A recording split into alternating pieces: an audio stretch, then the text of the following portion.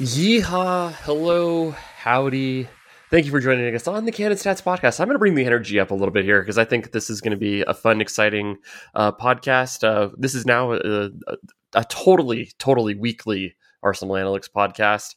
We got a very exciting show talking about all of the great breaking news in the transfer window. I'm Scott Willis, and always I am joined by Adam Bogey. How you doing? You ready to Hey, talk some Scott. transfer deadline day? I'm fired up. I've been on Twitter all day. Yeah, It's the Twitter is a crazy place right now. it's been a nightmare. Um, I as bad as I felt the post Man United friendly preseason exhibition atmosphere was on that absolute hellscape of an app. It's been worse today. There are actually some people who are usually head loss type of people who have been pretty calm about it. But man, I think just kind of like the lay person or the reply guys have been very negative today. So it's been a lot of fun or very aggravating depending on your outlook. Yeah, my notifications have not been quiet. I haven't tweeted too much. I mean, I posted a couple things that I think are, relatively milquetoast. I didn't think I had any hot takes that came out. I didn't have any Eddie should have passed type tweets today. And even then, I don't think he should have passed. I was just pointing out a fun hypothetical of what might have happened, but people really got mad about that one. And made me consider, maybe I should have had Twitter Blue for this thing and, get paid for my dunk tweets. Well, But yeah, today has certainly been one of those days. if you're gonna be promoting your anti-Eddie agenda, you really should be monetizing. Which is funny. I've got the receipts to show that I have been an Eddie supporter going back quite a ways. I think then that it was a good idea to re-sign him. That people were being overly harsh on him earlier. That we should give him some kind of slack and everything. Like, I don't know. I've been, I think, more pro Eddie than just about anybody. But one of the other things too is that everybody's opinion feels like it's very hit and miss, and it's whatever you've done in like the last 30 minutes that really matter, and like that is the temperature and the agenda. Yeah, and I've been, I don't know, definitely upper tier Eddie supporter for a while. Definitely was higher on him coming into the season, even than you. And I have found that, it's great. It's really great that people are kind of reversing some of their stances after last season, which I really felt a lot could actually be pretty easily explained or, sort of forecasted in a different way. But, but I do agree with you. And even sometimes I will put something out there, like, kind of like a pat on the back about, having faith in a player or something. And I'm like, is this really any different than what, like, the guy who's trying to be first to say Kai Havertz can't play in the midfield, and then we'll tweet it after every, like, 6 out of 10 or below game that he has. Maybe it's the same thing. I don't know. Has he had a 6 out of 10 below game yet? I mean, it depends on how you feel about the Fulham game, right? Yeah. I certainly wouldn't say the first two are. I literally, speaking of like 6 out of 10, whatever out of 10 games, I literally had somebody tell me on that app that if he doesn't deliver an 8 out of 10 or better in every game, it's a failed signing. Set your expectations accordingly. Yeah, I think there's something that he comes in with negative, like, credit in the bank. Like, he's got to like come in and prove a lot of things to people to even like get to like back to like an even baseline. I mean, a lot of that is he comes in with it seems like a big price tag, but I think in the overall context it's not that big. Right. And, then he's also coming from a guy wearing Chelsea blue, so like that automatically just people are very skeptical of the signing. Because I mean, if you think back to the Fulham match, I don't think there was anything close to the worst player on the team. Like, Saka probably had like the worst 30 minutes I've ever seen him play for the team. Martinelli's like final ball was completely off all day. Yeah. There was just kind of like two moments for Havertz that I think really kind of stuck in people's mind. Like, it's the bad wall pass, and then the not crashing hard on the Saka cross across the box, which which that one to me was like the most frustrating, because it's like that's kind of what you're doing, but you could kind of see when you're on the replays, it's like he wanted it kind of chipped out to go like headed in. Yeah. And so it's like there's a little bit of the miscommunication that I think is going to come where people kind of get to know it. But I don't know, like those aren't like horrible moments. Like, no, they're not. I mean, yeah, I would certainly say even just on the left side of the attack, he didn't have the worst game. Even if you add the central the center forward to that sample, I still don't think he had the worst game out of that group. I think he had the best game out of that group, honestly. So yeah, it's been pretty crazy, and I think that's what's really kind of made things even worse going into the transfer deadline day, where it's like the emotions were already high because we had the classic 2-2 loss. Where it really felt like we threw things away. So people were already on edge. And then like the transfer deadline day just like absolutely, I think, brings like the worst like out of people like emotionally. Oh, yeah. I mean, can we just like set the clock back 1 year? Do you remember which player we were obsessing about last August 31st? It was Douglas Luiz. It was Douglas Luiz. Douglas Luiz was going to make or break Arsenal's season last August 31st. I mean, I'm sorry. I know he had a good season at Aston Villa. I know, like, yeah, he was better than I was expecting him to be last season. But even with that, like, in tow, ridiculous, just ridiculous. It's just, I think, as much as I hate to be cliche, there's just such a dopamine rush about, like, I mean, I even admit, like, I saw that report out of Denmark about Alexander Ba, and like I went and watched him play. I captured some clips. Like, just it was partially out of excitement and partially because I wanted to be ready for the site. If that one was going to pick up steam, but I think there's just a tendency to like really overrate players when it becomes a possibility that they could join. Or I mean, heaven knows how many different creators there are. Who are like, 80,000 followers or more, whose whole shtick is like to fall in love with every player that gets linked to Arsenal. Like, do you remember? I mean, what are we, a month out now from Edu sending club officials to Brazil to sign Botelho? Like, when are we going to sign him? He's not signed yet. Clearly we cannot believe everything. And people were like, I saw some people like pounding on the table, like, no, this guy can come in. He can play 8 for Arsenal right now. I'm like, did you even know who he was like a month ago? No, you didn't. I guarantee it. The Brazilian Arsenal fans probably did. So it's just with Kai, it's going to be such a friggin' long settling in process. It's just he's changing a position. He's going back to a position that he was acquired to play for Chelsea. If you look at his heat map from his first season at Chelsea, he was acquired to play attacking midfielder. Mm-hmm. He came in the same window as Timo Werner, who was not cheap. And over the years, they kind of learned to lean on him as their least bad option at 9 after Lukaku didn't work out. And, now he's taken some time to reacclimate. And I actually think he's done a pretty admirable job. I think he's second among the starters in expected assists. He's definitely second in key passes. And this is for a player who, by all accounts, online, doesn't do anything with the ball.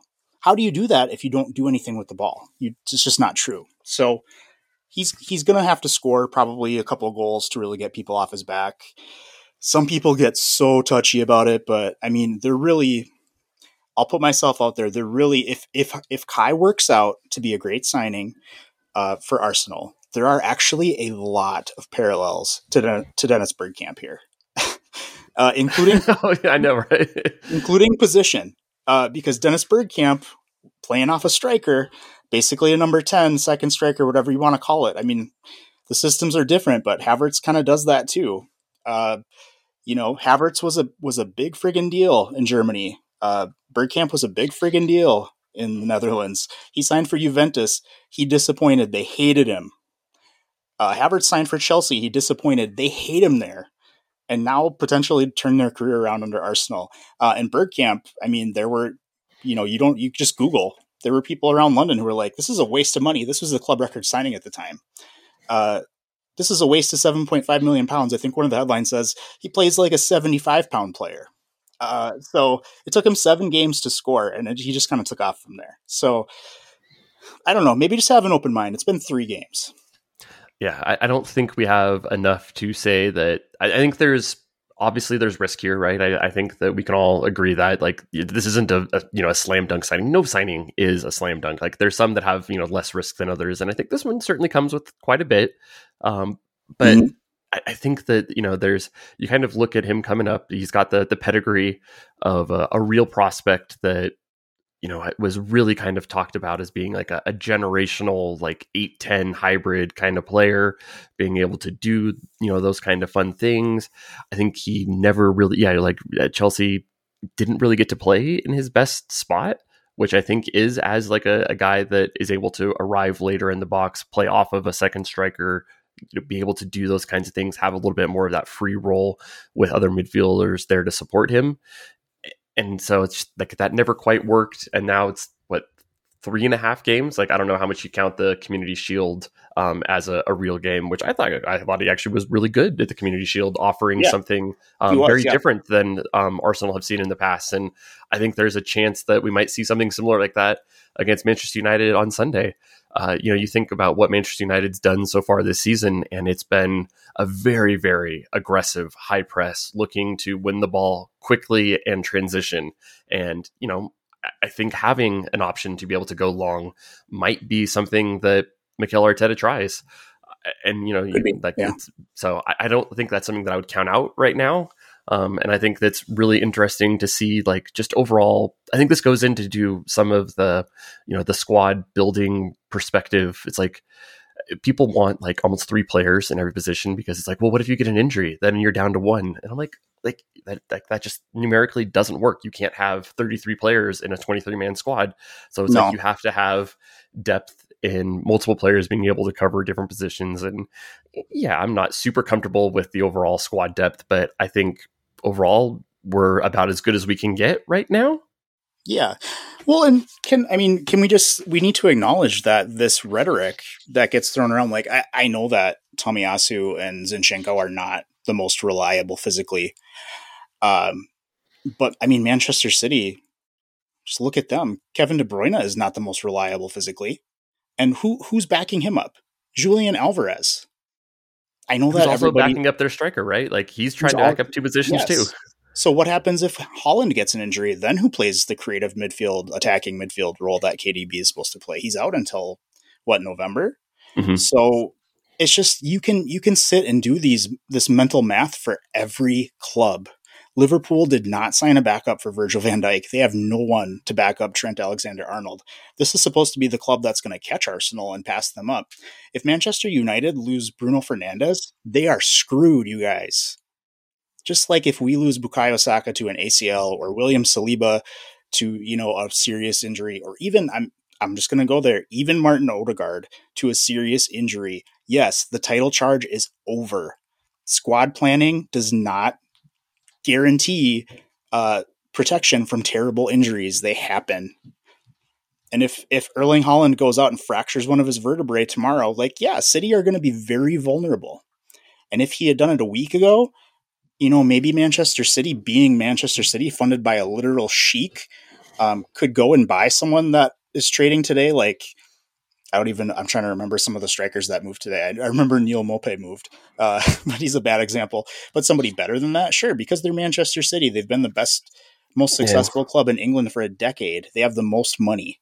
They're facing a lot of charges of lying for their money or lying about their money. So I just think maybe that anyone who would have been expecting like a 40 million pound defender to come in today might have just been missing the real world a little bit. And it's not necessarily unreasonable to expect, but I said online earlier today, it's crazy to me that there's been 200 million pounds plus in transfer fees, 2 players on 200 to 250 to maybe even more K per week, extensions that doubled or tripled wages for guys like Martinelli and Bukayo Saka and William Saliba, kept Ethan Nwaneri, signed basically have already committed to signing David Raya at the beginning of next summer. Mm-hmm.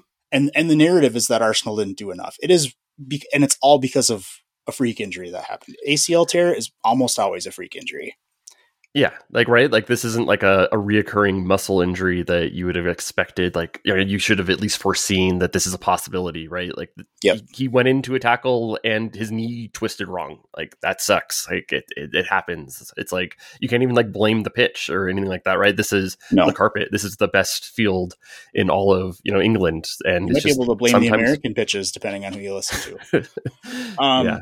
And one other point I want to make just on loans, and like what the quality of player is. So let's just talk about one of our direct rivals who had a bad injury in their back four. It's also going to be long term, a few months. They need help. Manchester United. Who were their 2 finalists for their left back loan? Does anyone remember? I'll tell you. It was Mark Cucurella and everybody loves and Reguilón. Well, and they signed Reguilón. Would you feel a lot better about Arsenal's defensive depth if they signed Ben Davies on a loan today? Because I don't think that. I think we would be screwed either way, to be honest. Yeah, and I think there's something to the, like, you can have like a warm body that's back there, but we've just had so many times where we have a guy that, you know, that basically just fills out the numbers, that he can do a job, like in quotes, and like, but it's like you never really want to actually see him on the pitch, and it's like, is that better than like maybe like, you know, do, like rejiggering things, or like, you know, if we think back to like last year, like, you know, we had Rob Holding come in, like, and it was fine for like a game or two, but like once it got past that, it's like, would we have been better to like really be like more of like a drastic shuffle, to be able to kind of see things like we did see at the end? Like we moved Kivior out left, and we moved, you know, Partey to right back, and we saw kind of like a prototypical version of what we're doing now, but with Jorginho in the Rice role. And it's like, would that have been better? Maybe. I think that there's a lot of times where it's like a player that you don't want to play isn't really depth. It's a guy that's making up the numbers. Yeah. And we, you know, I think one point that does stand to be made is that there was literally a point last season where people were asking, like, why didn't Arteta just try Kivior as the right center back earlier? Obviously it's because he's beholden to kind of his ideas about one left footer and one right footer back there. But people were literally saying, like, Arteta should have been using Kivior ahead of Holding. So were we really that close to playing Holding? Should we really care that he was sold? I honestly don't think so. But maybe this is a good transition to talk about the deals. Yeah, I think I have one in the last question. And it's like, do you think there was with the sales, do you think that if we had gotten better sales, like, do you think that would have potentially maybe changed our ability to do one last edition? You know, in this last like week and a half, if like we had gotten, you know, some of the targets I think we were aiming for? Well, I mean, I don't think we really came in that far under most of our targets. So I think what would have helped more is the guys for whom we could only find loans, if we could have found a permanent deal for them. So like Tierney, Nuno, Sambi is going to be gone. If we could have found, I think, you know, 10 million for the second 2 and 20 plus for Tierney, I mean, maybe that does free it up. Yeah. Another kind of conversation I was also having today is I remember when the Raya situation happened, and Romano described it as needing to be done for FFP to make room. And I think the assumption kind of from a lot of people was, oh, that means make room so that there can be one more deal before the end of the summer. Back then it was Mohamed Kudus is going to come in, you know, be the Saka backup. But what I said at the time, and I stand by it, is what I want to know is, was that to make room for one more incoming, which in retrospect, it seems like the answer to this is no. Or was it to make the numbers work for this summer, which maybe it was, because, I think reasonable people were looking at around 100 million as maybe a good target, and had a couple of those loan guys been sold, we would have been awfully close. If a couple of those guys activate their clauses that make deals permanent, we will be close. But I think it's a question worth asking. Yeah, because I think we're looking at roughly 59, I think. Yeah, like overall, yeah. So I'm looking here in euros. So at transfermarket.com, our overall net spend is 168 million euros.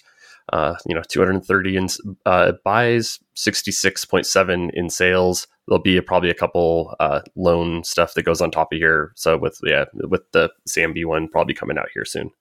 So I think it's a decent. But yeah, let's go through the deals. I don't know. Do you want to start with the arrivals here? So I think Sure. the first one, I think the easiest one for everybody, Declan Rice, great sale or great buy. Yes. Ticks all the boxes that we wanted. Yeah, and we'll put a link to this in the show notes. But recently, newly posted, I do have a breakdown and grades for every deal. So Declan Rice, I mean, obviously, it's a great one. I feel really great about. When I got to the bottom of kind of my write up of it, I'm like, okay, I got to give this a letter grade, and I said I cannot, in good conscience, give it a straight A. Why? Because it is so much money. And it's such a big contract that I don't think that you can call it risk free. Mm-hmm. I think Rice is about as risk averse of a signing as you can get. I think this is his 7th season as a Premier League starter. He's 24. England captain, future captain. I mean, West Ham captain. Great personality. Obviously, a really good player. So I did give it an A minus. I don't think pound for pound it's the best signing we made in the summer. Yeah, right. Like you're not getting a value here, but I think you're getting absolutely a great player. Yeah. Yep. And I in the piece I do link to another thing I had written for Canon Stats already, that this was not a deal made to capture value. Like this is a statement signing, and when that's the mission, you do have to kind of throw some of that stuff out the window. By the way, this is the most we've made in a summer since 2017 on sales, just for what that's worth. Yeah, I totally agree. I think, right, it's that this one has the potential to be a really A+ signing, but I mean, we really can't make that determination probably for another 18, 24 months to really kind of get a sense of how things go. But like the what I expect him, watching him from West Ham, watching him play with England, I had high expectations coming in. There hasn't been anything that I've seen in preseason or these opening 3 games that is a massive red flag that changes my mind. Like, I'm not going to draw any massive conclusions from that either, but it's like, there hasn't been anything that's making me concerned about this deal that it might not happen. And there's been some really nice things, I think, even in Declan Rice's game, that maybe he hadn't shown quite to the same level because just the systems are different. Now he's being able to operate in different places more often to be able to do things. So yeah, I agree. Declan Rice is a very, very solid signing. Yeah, maybe not the best deal, like in the the value for money, but absolutely as a player, well worth it. Absolutely, yeah. And one of the kind of the last lines in there is that hopefully this looks like stupidly harsh within a couple seasons, and I don't have any real doubt that it will. So it's just kind of grading from where we stand today. Mm-hmm. All right, next one, I'm going to go by overall value here of the deal. So it's Kai Havertz. Yeah, Kai. I mean, we've talked about Kai already, so I feel like I can just hop right into it. I gave it a C.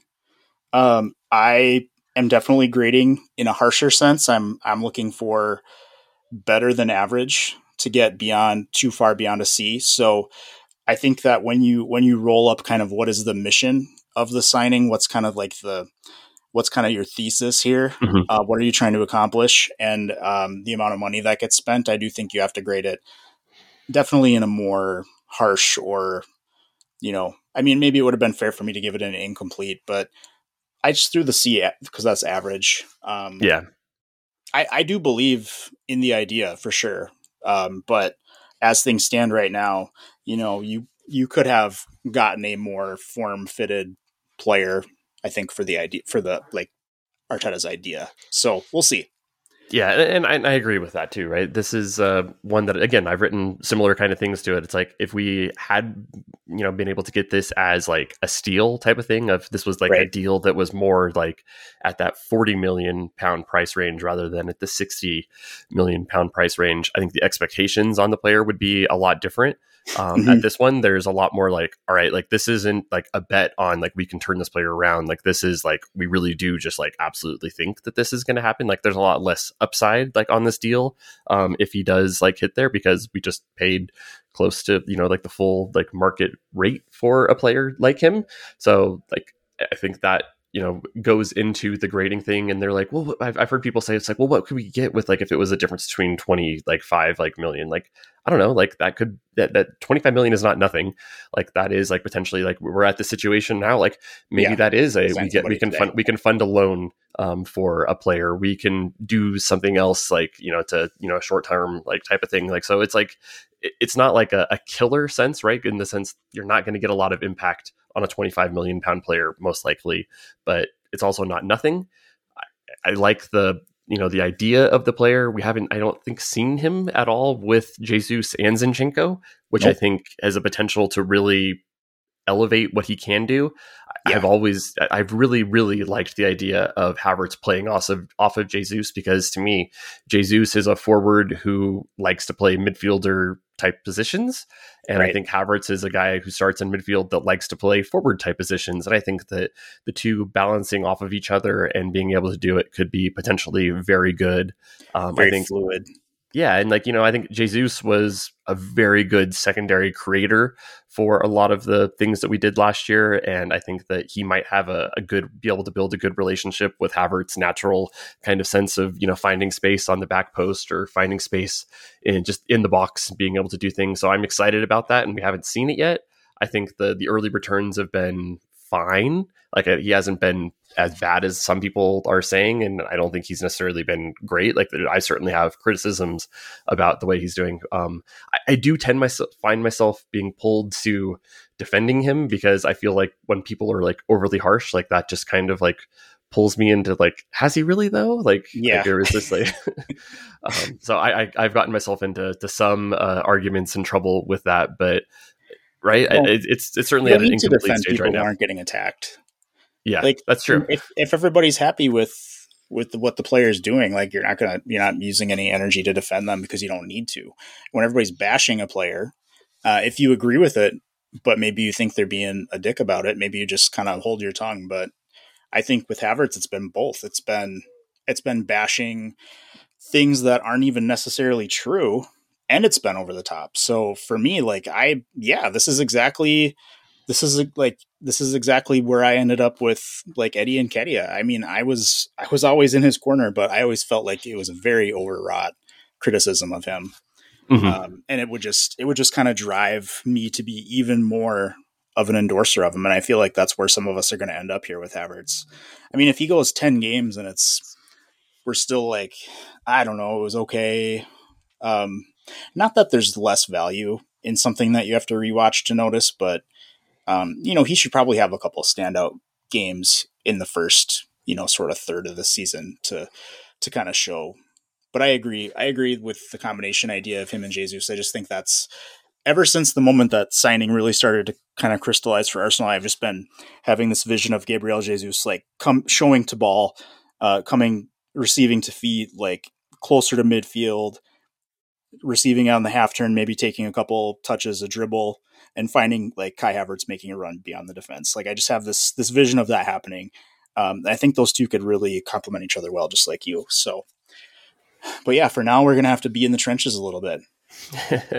Absolutely. Yeah. And I think there's similar kind of things to like Fabio Vieira, right? Like, so last year, like I felt like the sentiment it rose early, right? He had like, I think one like good performance was at the Bournemouth Brentford, and it's like, oh, he's coming for Odegaard's spot, and then it was really he had a big nader at the end where like everybody was down on him, like, oh, he's too lightweight to be able to make it in the Premier League, and now 30 minutes of what I thought was some of his best performance. Like I thought that he was really, really good against Fulham. Like that's the most like aggressive I think I've ever really kind of seen him play. Mm-hmm. And I thought that was really nice to be able to see, but it's like, sometimes you just got to give some guys some time. Like you can't like, but it's like what you've done in the last 30 minutes, like absolutely weighs on I think people's opinions on players, and that's okay. And it's just the natural tendency. It's like if player is either amazing or shit, and there's no in between. Oh yeah. I mean, it's post Anfield Martinelli. I mean, there were people who were like ready to get rid of him because he didn't make that pass correctly at the end of that game. But he was arguably one of the best players of the season, and it's just, I guess that's just kind of the way it works online. Yep. All right. Next, we got Jurrien Timber, who just has such bad luck to be able to come back with the ACL injury here. Yeah, and I say this in what I wrote, but I don't feel like I can hold him being injured against him or the club in like a grading sense. I do grade it an A, both because of just he already was a high reputation, high quality player. I mean, this was somebody who was high up on Eric Ten Hag's list, which, you know, I guess maybe isn't fair because Eric Ten Hag only targets players he's already coached.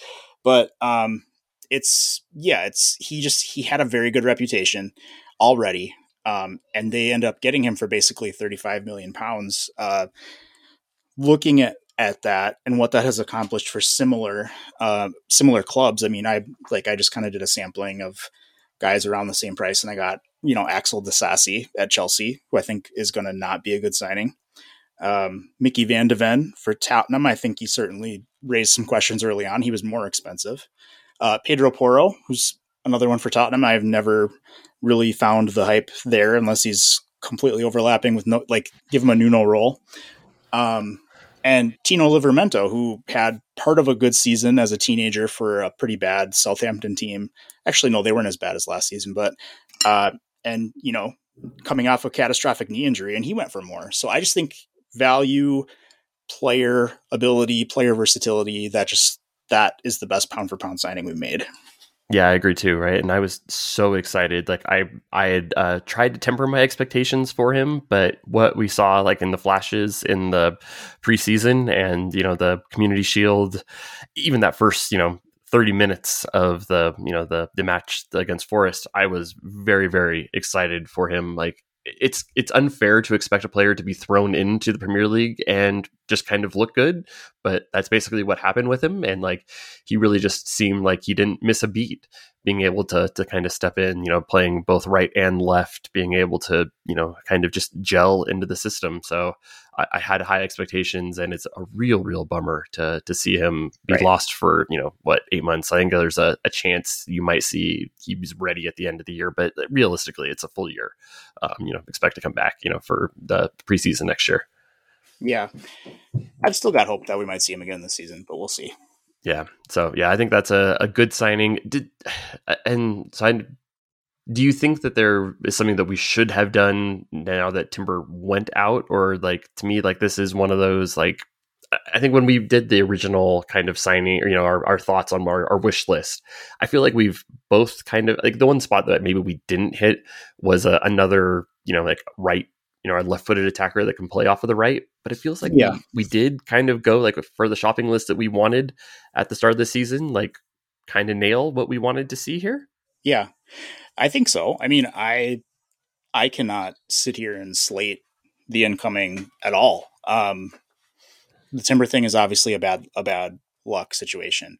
I would be really upset if I found out credibly that Arsenal did not shop for another defender. I will put my whole heart on the line here and say I am extremely confident that Arsenal kicked the tires on many defenders and probably had a very similar experience to Manchester United, who I'm assuming did not start the process of needing to replace Luke Shaw by saying, hey, what about that Cucurella guy? What about that Reguilon guy? Like, those are good Premier League players. I'm pretty confident that they did try for better players. The problem once you get into the last couple of weeks of the transfer window is, particularly when you're Arsenal or, you know, a big six club in the Premier League, or like a giant on the continent, is you're in the top 3 or 4% of all clubs in Europe. Mm-hmm. You're asking when you're going out and asking, you know, can this player even be a contributor for us? Like, think about Jakub Kiwior last season out of Spezia. That's not even a big club. He's one of their best players at that time. Mm-hmm. And they sold him for 20 million pounds, give or take. And they need to replace that. And would they have loaned us Kiwior? No, they need him to even stay in Serie A in the first place. So you're asking clubs to give you their best players on a loan. I'm not surprised to see so few players move today. I mean, the only real loan that I can think of, well, actually there's a couple, are the Joaos out of Portugal, both going to Barcelona. And I think we all know that there's more there than meets the eye. It's not just like Atletico Madrid and Manchester City being like, oh yeah, have these good players. That's obviously not the case. Yeah. And you know what happened to excellent selling club Chelsea? Why couldn't they get a fee for Cucurella, right?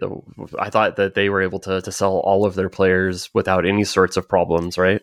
Why couldn't they get a fee for Callum Hudson-Odoi that was double figures? Why couldn't they get a fee for Pierre-Emerick Aubameyang, whom Arsenal also failed to sell? Why couldn't they get a fee for Cesar Azpilicueta, who they released? Why couldn't they get anything for Lukaku or Kepa, who are out on loan?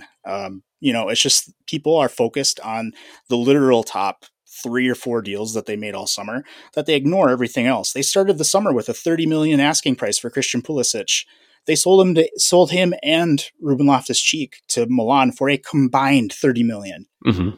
So come on, let's use our critical thinking brains here. Not everything that Chelsea did was great. And not everything that they do consistently is great either. They basically, like, I'm trying to think of an Arsenal parallel to the Lewis Hall, Ian Maatson thing. I think that you can almost kind of like point to, Smith Rowe. Like if they had like several kind of like Smith Rowe-ish kind of players, like if we had sold Smith Rowe for, similar kind of field, especially like if it was like after his kind of like breakout year where like, Villa was like sniffing around, like that is the type of deal that they sold, right? Like those are players that have shown flashes, have shown good things, and they're selling them at maybe it's a temporary high, but it's like it's at a point in their career where players or teams are still going to project good things upon them. They have these good reputations. They don't have the film that shows some of their weaknesses, or they don't have sitting on the bench for 2 years not playing, or having the injury history starting to bite them. So it's like that's where they are they're selling a little bit, quote unquote, too early. And Arsenal have tended to hold on to players when they sell them when they're very, very certain. But the other thing is when the other teams are now also very certain about the players that you're selling. Yes. Yeah. That's the kind of the double-edged sword, right? Ainsley Maitland-Niles, like, now that we wouldn't have missed him, but when he was attracting that 20 million, I think it was 20 million pounds offer from Wolverhampton, I think there was still some hope that he could be a contributor for Arsenal, right? So, homegrown out of our own academy, I think at that point he's probably like 22. So I in hindsight, yes, that should have happened, but I think you just need to take all the context in under advisement, like all together. Yep. All right. Last incoming is one that I was a bit surprised about. So David Raya coming in on a loan, but I think this is pretty much a buy. It seems like it's got a lot of chances that this comes actually a purchase rather than he goes back to Brentford. Yeah, I think based on reporting that's come out since the initial reaction was like, how did Arsenal pull this on Brentford? I think it's become more clear that this is like very what's the word I'm thinking of? It's a formality that it's almost a full obligation, right? Like there's a path for it to not be, but it pretty much is.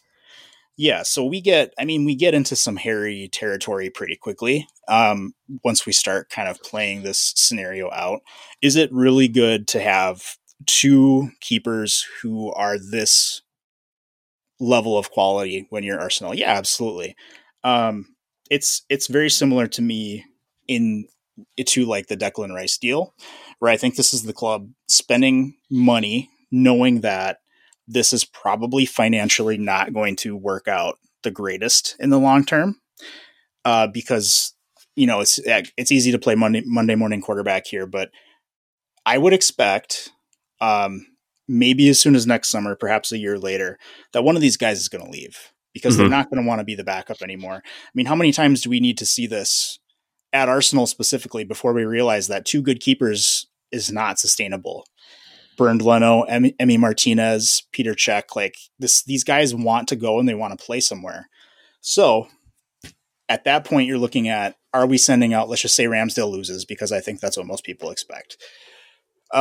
If Ramsdale loses that battle, do we go into a cycle where we're sending him out on loan? Do we get another Bernd Leno deal, another £9 million all-in package if the club stays up for 2 summers or 2 seasons? Probably better, right? But yeah, I think he'd go to a higher caliber type club. you would hope. I mean, we'll have to see what happens to this player from like a narrative and reputation perspective in the interim, but both of these guys now are going to be two of the top 15 earners at keeper in the world. So you're looking at a pretty small buyer pool. They do still need to have a good reputation intact. Hopefully for Ramsdale, he's made some progress on becoming England's number one if he's not going to stick. And so you're also two of, I think, the top 11 or 13 fees paid for a keeper ever. So I would just say that this is one of those cases where you say the results on the pitch may be a bigger priority than the eventual financial output of it, because like sitting here right now, it's probably going to be a year or two, but I'm foreseeing kind of like a 15 million, 20 million pound exit. Yeah, I think I'd be pretty happy with that for either of the players, right? If it's kind of those kinds of things. I'm going to throw some at you and just wanted to get your thoughts. So it's like people like seem to complain about competition for goalkeepers, and I find that a little bit bizarre because it's like we don't do that for any other position on the field, right? Yeah. If we had signed a guy to come in and compete with Alexander Zinchenko at left back, would anybody be worried about Zinchenko's confidence or worry, about him being able to handle, being able to do it? It's like if we had done that with, somebody, at any other position on the field, like that's not a problem. But it is like, is there something specially like sensitive about goalkeepers and needing to feel like they're not having competition with them? I think so. Yeah. Maybe I am wrong. It's okay. But it's like, to me, it's like these guys are, absolute professionals. Like they get to this level by absolutely believing in themselves. So it's like, I don't know, like it's okay to give them a little push and be able to do it. And like, yeah. I don't think they're delicate flowers that can't handle that kind of stuff. No, I don't think it's anything quite like that. I don't think it aids them a lot, but I think that the performance based like outputs of this are less of a concern for me. Like if Raya, let's say Raya upends Ramsdale because he's been training great, or maybe Arteta's really pissed off at Ramsdale over that first goal. He feels like he played it all wrong against Fulham. Or what have you, right? And let's say Raya goes on a game or a streak of 10 straight Premier League starts. Then we got to go to Ramsdale because Raya twists his ankle or something. Would I be worried that Ramsdale would come in and play like the worst of his life? No. My criticism is far more about like, this isn't like an outfield player where you might start, Bernardo Silva at right wing, and then the next game you start him in the midfield and you throw Mahrez out there. Yeah. There's just like less mix and match. There's only one position, right? There's only one position for him to be able to do it. They can't both play at the same time. Unless we're on the verge of some really big like innovation. So I just think it's a little hairier. That's all. I mean, I'm not sitting here telling you that. Maybe David Raya is our center back depth. He's the left 8. Yeah. I gave it a B- just because I think we're going to end up losing money on it. But if we accomplish the objectives on the pitch, that will not matter. Yep. No, I think that is a good way to kind of put it. So that's the incomings. What do you kind of give the overall incoming grade here? I mean, I feel like the incomings were really good. I would go like 8 or 9 out of 10. A-, B+. Like, I think we could have done better in a vacuum. I think we could have gone with a safer name than Kai Havertz, but I also, the more I've studied Kai Havertz, the more I've kind of started to believe that could really work. I just wish we had maybe screwed Chelsea over a little bit more. Yeah, I think that kind of nails things too. Yeah, I have it like right in that 8.5, 9 range for the incomings. Like, it feels like maybe like one short, like, maybe like in a perfect world, like you're able to get one more player. But I think that one was very dependent on if we hit all of the sales, like to like kind of like the max, like then we can fund one more sale or one more purchase. But other than that, I think we hit all of the things that I really wanted to do this summer, right? I wanted to get that, world-class central midfielder that's going to be the heir to anchor things, for the next 10 years. And I think Declan Rice can absolutely do that, maybe for the next 8 years. I wanted to, replace Granit Xhaka. I have, similar concerns about Kai Havertz, but I also see that there's a chance that he's a a clear upgrade off of Granit Xhaka, especially in being able to do like the attacking things, because I think we're moving away from that position being part of the double pivot, because I think we're seeing the 3-2, so it's like we have somebody else sliding into that, so I'm less worried about him doing some of the midfielder type things. So I think that is a good move. It can be seen to be a great move. It could seem to be a move that I think it's got a pretty high floor for what Havertz is going to be able to do. Because if he's as bad as he was at Chelsea, I think that's still pretty good. So I think that's at worst a pretty good deal. I'm very, very excited for Timber. Oh yeah, me too. I can't wait for him to come back. And can we do like a stat of the day? Yeah. One of the biggest criticisms of Kai Havertz as an idea this summer was he can't do what Xhaka does without the ball out of possession. And this is when we're defending. So just here's your stat of the day. Through 3 games, one of which has been widely derided as a terrible performance. Take that with a grain of salt. I was kidding. So Kai so far has won 6.3 duels per appearance. He's winning 54% of his duels. To put that in perspective, last season, Granit Xhaka, widely considered his best season at Arsenal, he was winning 3.4 duels per appearance, 53% success. So Kai is winning them more and at a higher rate. For what that's worth, that's a so far stat. Yep. Yeah. So no, I think the arrivals have been really good. Should we go through some of the departures real quick? Got to do it. Yeah. Yeah. So the big one, Florian Balogun to Monaco. I think it's a fee 30 up to 40 with add-ons, and then a sell-on clause that I think I've seen at 17.5%. I don't know if that's of profit or if it's total gross, but overall, it seems like it's total gross. Yeah, I think overall it looks like a pretty good sale. That I think if he hits, we might be talking about a deal close to 50 plus, maybe even the 60 range, depending on how big a future sale might be. Yeah, I mean it's one that I feel good about because he didn't go anywhere in England, and I think the actions of some of the clubs that everybody was convinced would come in late with a closer to £50 million offer. Your West Hams, your Brentfords, your Fulhams. I think their actions have shown that was not going to happen. Nobody has signed a striker for that amount. I think I bet one person on Twitter a Coke if West Ham signed a striker for what they paid for Scamacca, and they didn't. So I feel good about it. You get 26 million in pounds in right now. You get another 10 in add-ons, or I guess it's 8.7 once you do the conversion. So it's basically a 34 million pound deal. And there are 2 outcomes here. Either Balogun is good and he gets sold eventually for a pretty solid number, even if that's 40 million. You might bring in another 8-9 million on top of it, and it becomes a 44 million pound deal, and that's good. And if he gets really good, that number goes up. And the other possibility is that he doesn't do well in Monaco, and then it's look at all this money we got for this bad player. Yeah, and the sell-on fee, especially at this high of a percentage, is almost like a grant of first refusal, right? So if Arsenal do want to kind of come in, like this is something that we could get Monaco to potentially sell it to us, and like basically like we'll just kind of waive our 17% share on things.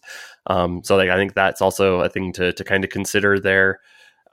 Right. I think this is a win-win-win type of thing. I think Arsenal do well. I think Balogun does well. And I think this is a good spot for Monaco. I think this is a good fit for them. I think it's a overall really good deal for all involved.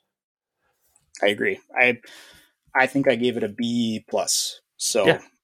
Right. Not amazing, it could have been it could have been better, but I think all things considered, like this is above the median of what we could have expected. Yeah. Right, because I think you kind of look at like there's a Jonathan David kind of comp out there who like he hasn't quite done any sales, and I think he's had like a similar profile, a similar kind of like feel to him, and like he hasn't found like any like sort of like big move coming out of League One, and so it's like I think Arsenal did pretty good like overall here.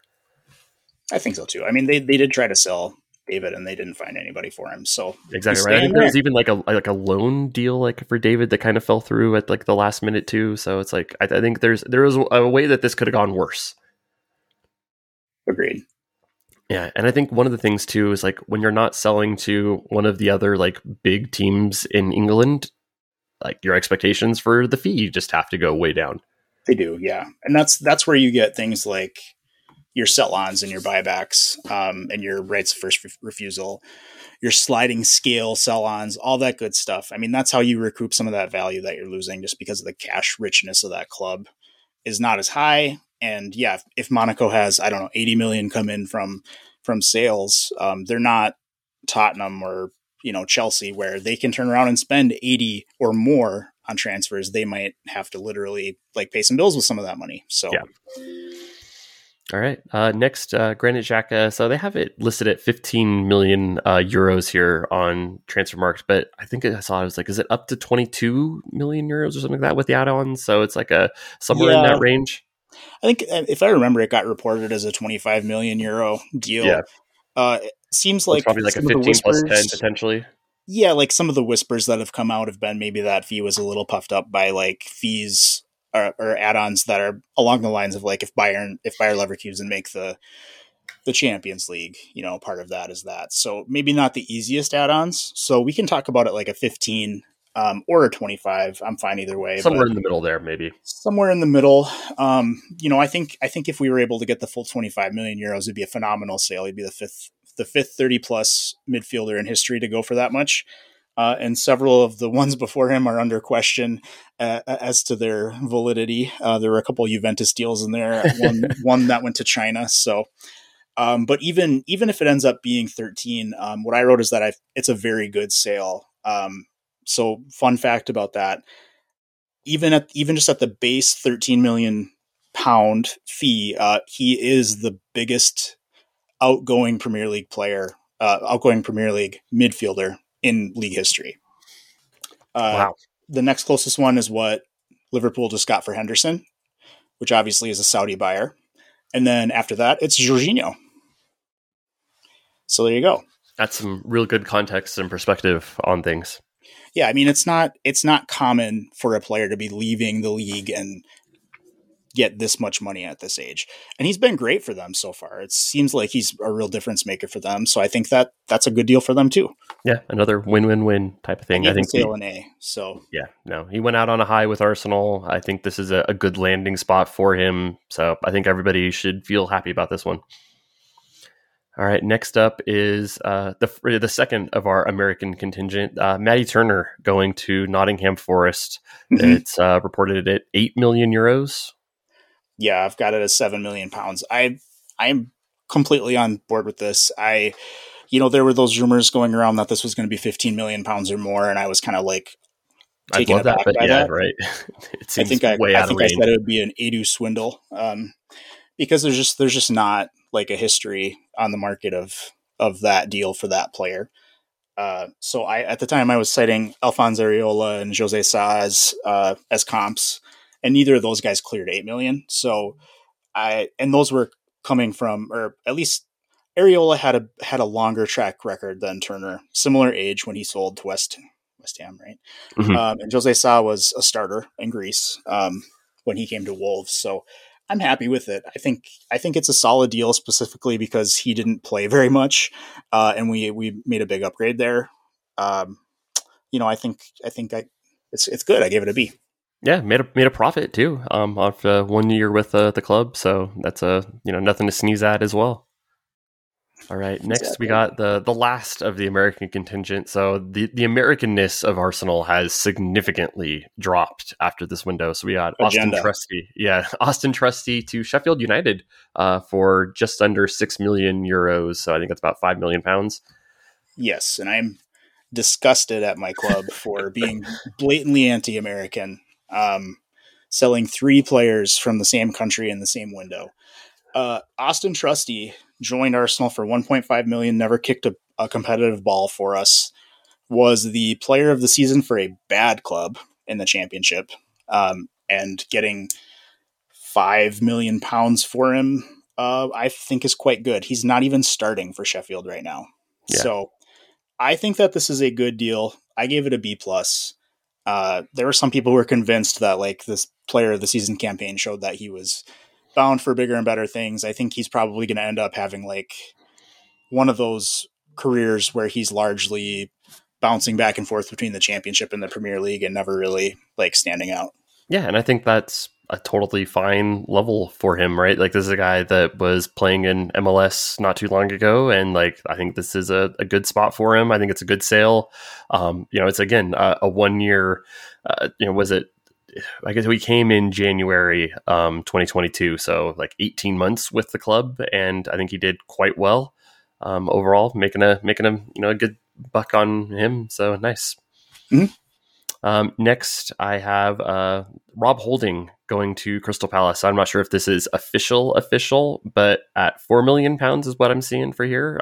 Yeah. You got any big thoughts on Bobby Sacramento, who's almost like an honorary American? So like our fourth American being, leaving the club. I wanted him to go to Mallorca. I thought that would have been very entertaining, but he, I don't have a lot of fire in my belly about this deal. I predicted that he would go for 5. Mm-hmm. The way that the summer has gone, I think coming into it, maybe we would have expected him to be attractive to one of the newly promoted clubs.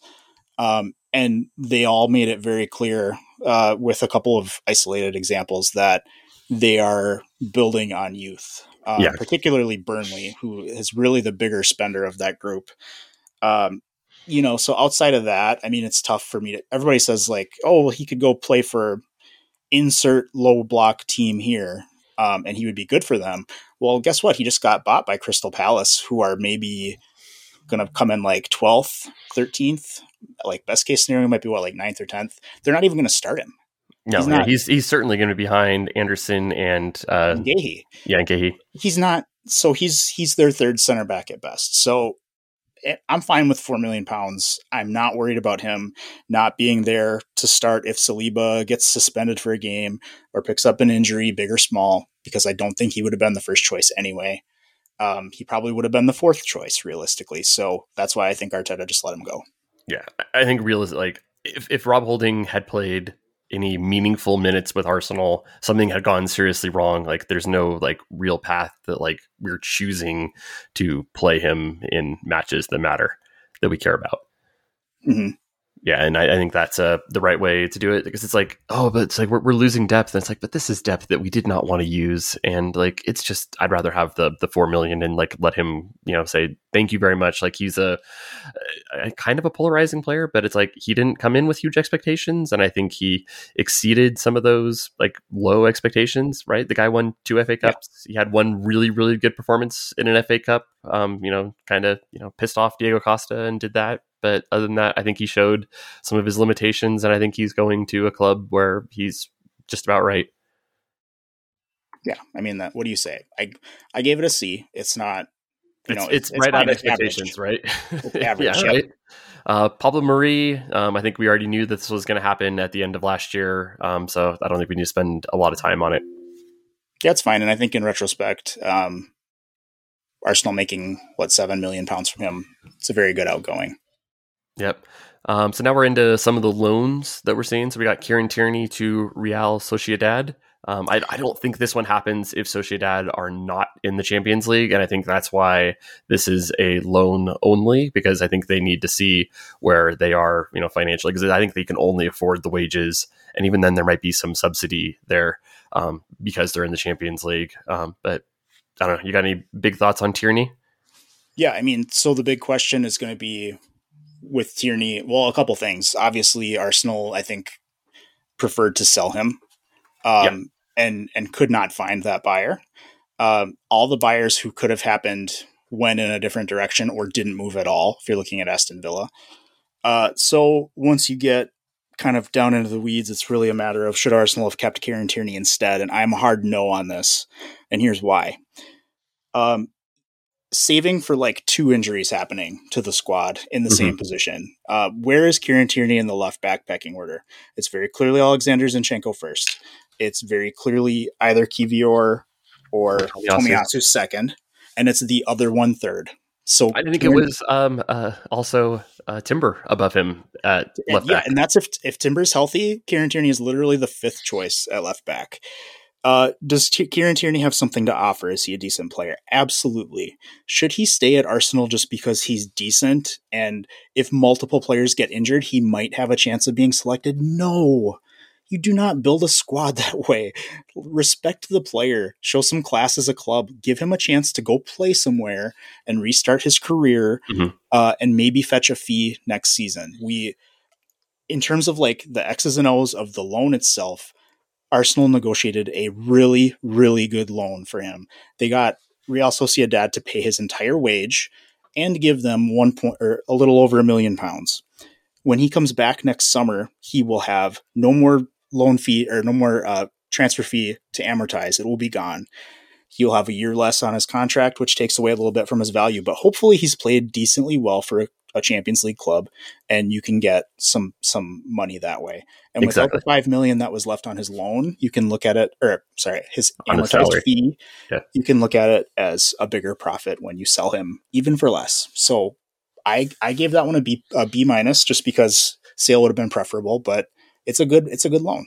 Yeah, I mean, I don't think that there's any downside to this, right? Because I think even if he sticks around and he doesn't play, like, I think that hurts his value even worse. I don't think it's easier to sell him, anything like that. Like, the only thing that really like could absolutely make this worse is if he like goes out and like has like a catastrophic injury, which nobody wants. But I think, right, if he goes out and he plays well, if he shows that he can stay healthy for 30 matches to be able to get in there and make contributions, I think that the value can go up for him pretty significantly, being able to see him back at his best and not have the memory of him as a guy that rode the bench and has injury troubles. So I think that this is a good reset chance for him and the club. I think this is another win-win type of thing for everybody involved. I agree. I think we're aligned there. Nuno Tavares, Nottingham Forest, a small loan fee, but a fairly decent option. I think it was at like 10 to 12 million potentially, as the 12 million, nice. £12 million potential purchase clause or buy clause here, with a £1 million fee and up to 3 million in add-ons. Mm-hmm. The more that came out about this, the better it looks. Yeah, absolutely. I think the big question is, what are the triggers, right? Because Fabrizio Romano said that there are clauses in the loan contract that would make this permanent, which would obviously be advantageous to Arsenal. I'm assuming that games played or minutes is probably a really big one, and I would assume that staying up is probably another big one. Yeah. And I think that's probably part of why Nuno probably didn't want to sign there permanently. Because if you may remember, there was a point in the window where he actually said no to Forest because he had, quote, other options. And I think maybe Villa was one of those. But anyway, if they can get him out for 16 million combined between the loan fee, the add-ons, and the transfer fee, I would make that. I'd give Kiss to Edu, right? Yeah, he'd be very high on my list. So from today, I give it an A minus. But I really like it. I think it's maybe the best loan we did this summer. Yep. So I think that's really kind of it of the outgoings. Is there anything else? So I know there's there's no Pepe news, right? Yeah, I mean, but there's not going to be. We're gonna terminate his contract probably tomorrow. Yeah, so I guess there's still the Turkey and Saudi Arabia's windows stay open after this. So yeah, it's not the end of the world. There. It also looks like Cedric is not going to find a departure. Yeah, I mean, I could see Cedric sticking around and never doing anything really. But I at the beginning of the summer, I predicted Pepe and Cedric were both terminations. It's almost like I wonder if there's going to be an NBA level buyout market at this point, where there's a new wave of free agency that happens. But yeah, I mean, I'm not upset about either one of those guys because that's exactly what I expected. They just aren't players with value. So what do you expect? Yeah. So how do you grade the outgoings? I gave it a 5 earlier, but now that we've talked through it, I think I might have upped my grade. But what's your thought overall on the outgoings? I think that I'm definitely higher on it than your 5. I think there are a couple of things where it obviously would have been better to get Tierney out on a permanent, to get Nuno or Sambi out on a permanent. That would have taken it up to a 9 or a 10 out of 10. if you could get a reasonable or, a good fee for all those guys, obviously what I mean. But, that didn't happen. So that weighs against the score. I think Balogun maybe being a little bit lower, a little bit more dependent on, clauses and things like that to make some money. So I would probably give it like a 6.5 or 7 for the sales.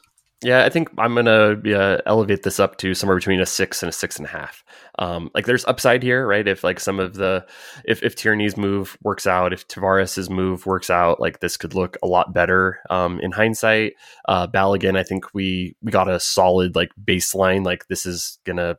I don't think we're gonna regret anything here. We protected our upside if Balogun explodes, and I think we got some solid upfront money. I think the Xhaka move was like better than we could have expected.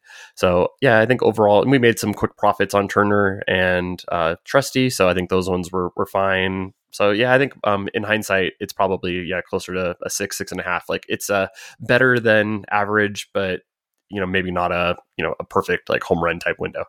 Yeah, no, I think that's basically what you can say. Yeah. There's going to be a lot of eulogizing over Arsenal's recruitment and things like that for a while. And people are going to go back to we're terrible at selling. And I did, if people want to check it out, I did a really long, not really long, thread on us compared to some of our like actually comparable opponents. And I talked about why comparing ourselves to Chelsea and City is a like an exercise in basically like self-harm. Yeah. So if, check that out, I'm going to pin that on my profile if anybody wants to look on Twitter. Yep. I think that looks good. So I think that's a good spot to end part one. So we'll do a little housekeeping here. The show is supported by our much appreciated premium subscribers. If you do want to sign up to do that, you'll get at least 5 additional articles per month. We do lots of deep player analysis, do other interesting things. You'll get the instant reactions post-match. We're looking to do 1 to 2 premium podcasts a month. And the other thing you'll get is our everlasting gratitude because you help support all the wonderful things that we do. So yeah, if you want to help us, that's a great way to do it. And we'll try to keep the second part here kind of shorter. But Adam, we're back in the Champions League, and they drew us a group yesterday. You got some exciting stuff about that. So tell us about what our group is. Yes. So first of all, I love the Champions League draw. If I have not made that clear, I'm going to miss it so bad. But we got into Group B, and everybody was worried about Bayern and getting them again because heritage. But so we were drawn with Sevilla, who last season came 12th in La Liga, but won the Europa League. So that's how they got into the Champions League through pure double magic. Mm-hmm. The PSV, whom you may remember was one of our group stage opponents in the Europa League last season. But once we face them, you will see they are very different now.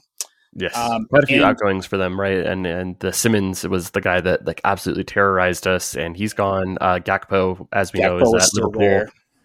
Yep, they sold. They sold. They did more selling, but and then RC Lens from France. Been a really long time since they'd been. I don't know if have they ever been in the Champions League. I'm not sure.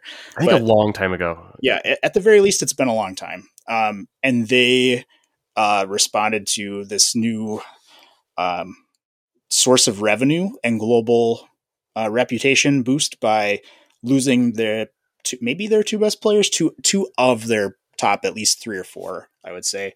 So it's a fun group. I think it's particularly when we've got people kind of moaning and groaning about the depth of the club. I think it's one of the better draws we could have gotten. I don't know. I kind of look at like Inter as maybe getting the easiest draw, or Group H was also a very easy one, but I forget. Oh, Barcelona were the good team on the top of that one. But if you look at like who could you have drawn and who did you draw, I think it's a very positive group for Arsenal. Exactly. No, Arsenal absolutely got the easiest, I think, team out of pot 1, which is always going to make your group a lot easier. Yeah, well, 100%. And it was either them, it was either Sevilla or Feyenoord if you wanted the easiest pot 1 side. So Feyenoord, I think, at least have a lot of really positive energy, momentum around their club. Sevilla are off to a terrible start to the season. They sold their top goalkeeper, Bono, from last season. He was the Moroccan keeper who was like standing on his head at the World Cup, if you remember. I do not know for sure at time of recording if Lucas Ocampos did leave, but he was very heavily linked to Fulham over the last couple of days. I don't think En-Nesyri left. He's their striker. He'll be a handful for Gabriel and Saliba, but I would back our guys in that matchup. So I think the away game will be a challenge. They'll kind of look to slow things down and, really mud up the game kind of like a Newcastle would, but I definitely back us. So maybe this isn't like an 18-point, plus 25 goal differential group, but it's one that Arsenal should expect to win. Yeah, I think that my kind of baseline expectation is this like 4-1-1, right? Like let's win the home games, win at least one away game, and maybe you lose one and then draw one. I think that's kind of like where I would hope to kind of be at. Yeah, and I would not be stunned at all to come out of Sevilla or Seville especially, or Eindhoven, or I guess I probably wouldn't be stunned by a non-win in any of the away games. I would hope to win in France. I think that'll be a relatively welcoming atmosphere for Arsenal, but PSV. So looking at them, as you said, they've lost a lot of their firepower from last season, just like in the first part of the window. But deadline day departure was Ibrahim Sangare, who's been their number 6 style midfielder for 4 seasons now. Very, very, very good. Definitely gave us some trouble in the group stage last season. So that is going to be a huge, huge, huge role for somebody to fill. And personnel-wise, I don't see a natural fill-in for them like on their roster. So I think they might have some problems. Feel pretty confident about them coming to London. And yeah, I mean, this is going to be a side that's going to be built around Luke de Jong, who you may remember from Barcelona glory days. Chucky Lozano came in there, the Mexican and former Napoli winger. And then, good old American boy, Serginho Dest, playing left back. So, you kind of get a read on the quality of the side, I think, from there. It's a club that Arsenal should be able to beat and draw in 2 games on paper, but, weird things happen in Europe. So we'll see. Yep. All right. So we got to use the doorbell music for the first time. So we'll be right back in 1 second.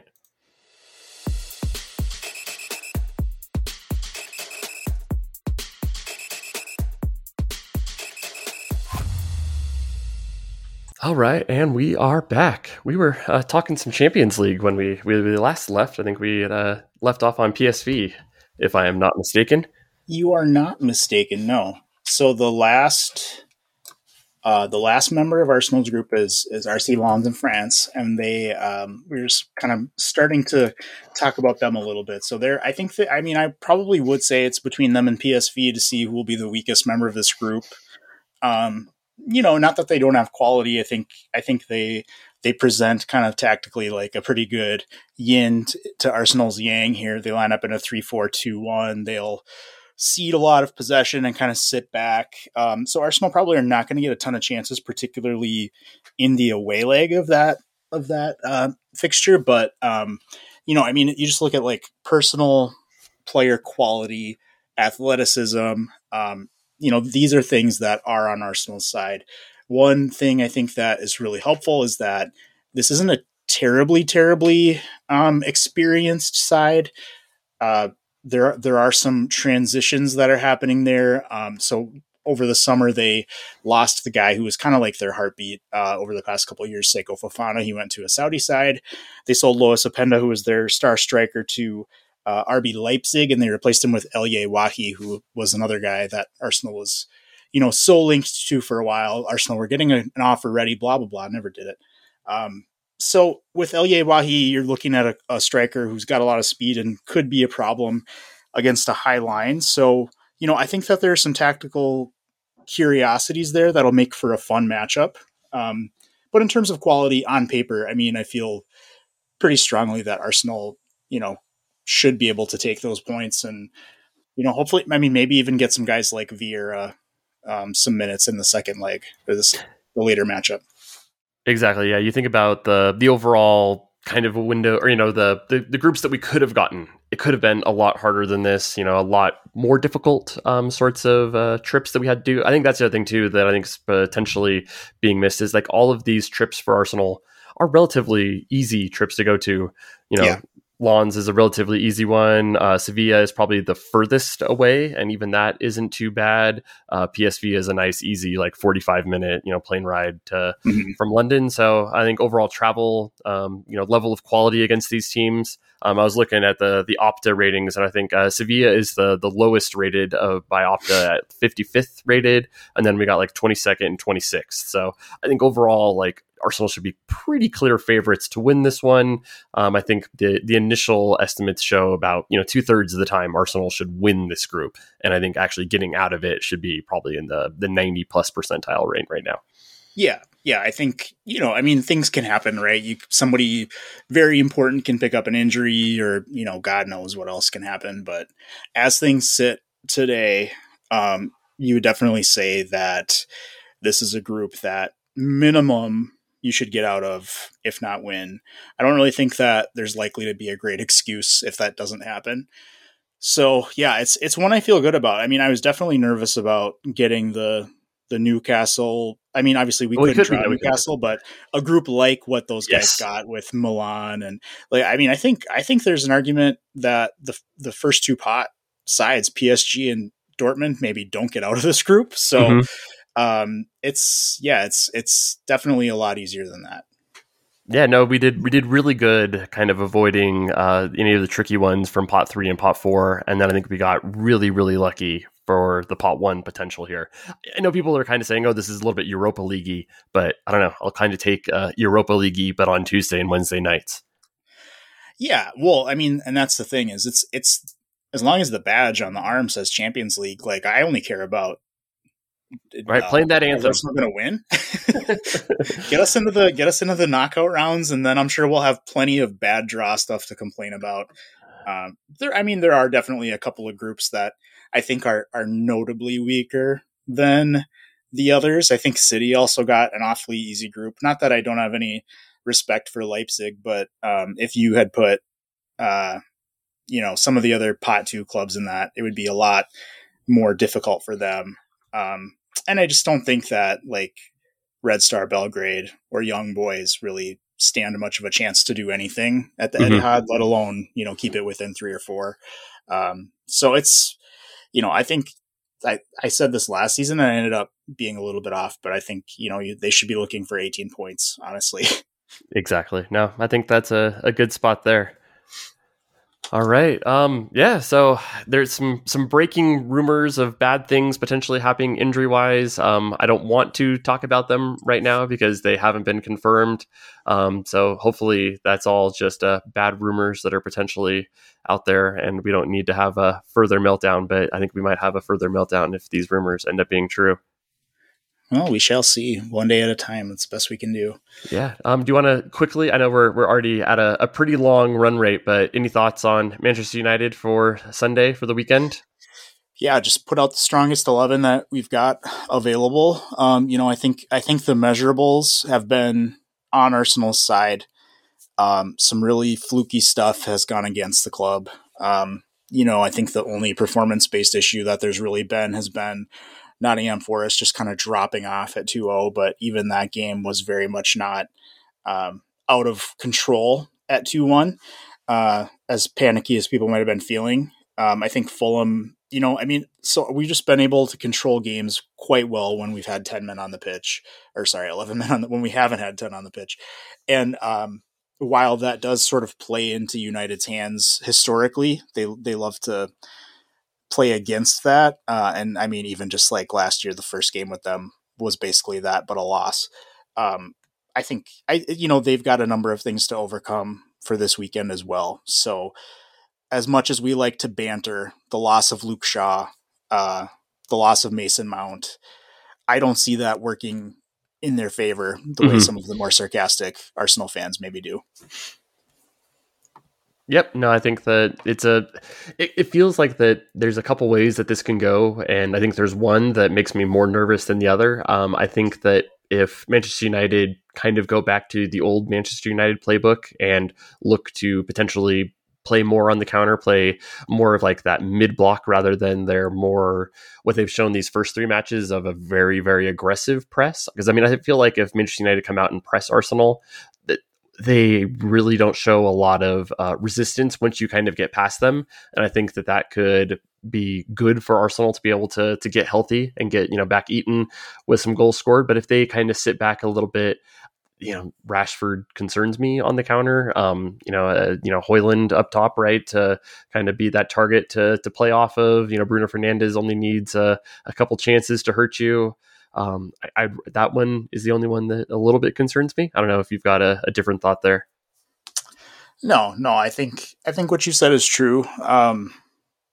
It's funny. I can't remember which one it was. Maybe it was John McKenzie who was on our show not too long ago, who said it's funny that regardless of the first handful of results, the fan bases will look at this. The winner will say, we're title contenders, and the losers will say our season is over. And to be fair, I think that's every game between these two clubs, but at least the last couple of years anyway. But I'm really looking for more control of some of the mental things that have haunted us so far. And I think if we can control that, the sort of the fundamentals of the rest of the game have been really positive. So I don't know. Have we heard if Højlund can play this weekend? I think that on the press conference that Erik ten Hag just said that he's available to start. I don't know if that necessarily means he will start. Right? He hasn't really played at all for them. Has he played at all in like preseason? So he feels like he might be. Yeah. Did he play in preseason? I actually don't know that. I should, but I don't. Yeah, because I know they had some later games while, like, I think at the same time as like we were doing the the Community Shield, doing those kinds of things. So he might have gotten a run out and then he's kind of come back hurt. So it might be, I don't know if he's going to be thrown right into it or if it might be kind of like a similar to Gabriel Jesus type of thing where, Gabriel Jesus might be available to start, but, not really have the full minutes in him to actually be able to play. Yeah. Yeah, I wouldn't expect him in his final form at the very least, but I don't think he has played. If I remember, they found like the back issue in his physical. Yeah. Okay. Yep. I think that sounds about right. I don't follow every coming and going of Manchester United, so I think I'm going to give myself a little bit of a pass on not knowing that one. I know. Same. There's been too much Arsenal stuff to keep track of to really like bury myself in other clubs. Exactly. Yeah. Oh, yeah. So I really, really hope Arsenal win this one. My model's showing Arsenal as pretty heavy favorites. I think it got it about 55%. So that's pretty good. So it's about a 50-50 chance that we come away happy. Although like another bad, I don't know. I mean, if a draw, I think people would still freak out about a draw. I think people would go into meltdown mode if there's a loss, right? You kind of, compounding Fulham already felt like a loss, a transfer window that people are freaking out. And then a loss to Manchester United going into an international break. It might be like the worst 2 weeks on Arsenal Twitter in a long, long time. Yeah. Delete your account at that point. Yeah. Everybody should just go on a vacation. I think from everything right there, just to preserve our mental health and do everything there. Maybe those are good words of wisdom to part on, is just take care of yourself at this point. Yeah. We need to get that like BetterHelp sponsorship to, be able to really push out this message of better health and, mental health, taking care ofness. Yes. All right. I think that's a good spot to leave it. Adam, thank you so much for all of your research and hard work, especially into the guys that do all we're going to match up in the Champions League. Really helped me to get up to speed on all those guys. So if you guys haven't checked that out, I'll make sure to put it in the show notes. It's a good one. It's free to read. Then also, Adam, you did your stuff on grading the window. I know we touched a lot about that here, but there's a lot more further detail in your post. That's a premium one. And if you guys want to get into nerdy stuff with me, I did look today at our clean sheet record at home. It's certainly on the outlier side and potentially getting into concerning levels of underperformance. Yeah, let's clean that up. And I will, for those of you watching for New Post, I will also probably be doing some additional window reactions. Like, I'm thinking about maybe doing something rating the other Premier League clubs, as well as maybe just talking about some of the windows I really like around Europe and that sort of thing. We'll have to fill that international break content while things are not in catastrophic mode, because I think if we lose, we might have to back everybody off the cliff. Yeah. Let's just hope we don't, because I don't know if I'm ready for that. I've been doing that for a couple of weeks now. Yeah. All right. On that very dour down note, I think that's a good spot to end it. Hopefully we have a good weekend. Adam, enjoy your long Labor Day in the U.S. If you're not getting a long weekend, hopefully it's a good short one. Absolutely. Thanks everyone for listening. I know this was a long show, and thanks as always for supporting the site and the podcast. Yeah. Thanks for listening, guys. Cheers, y'all.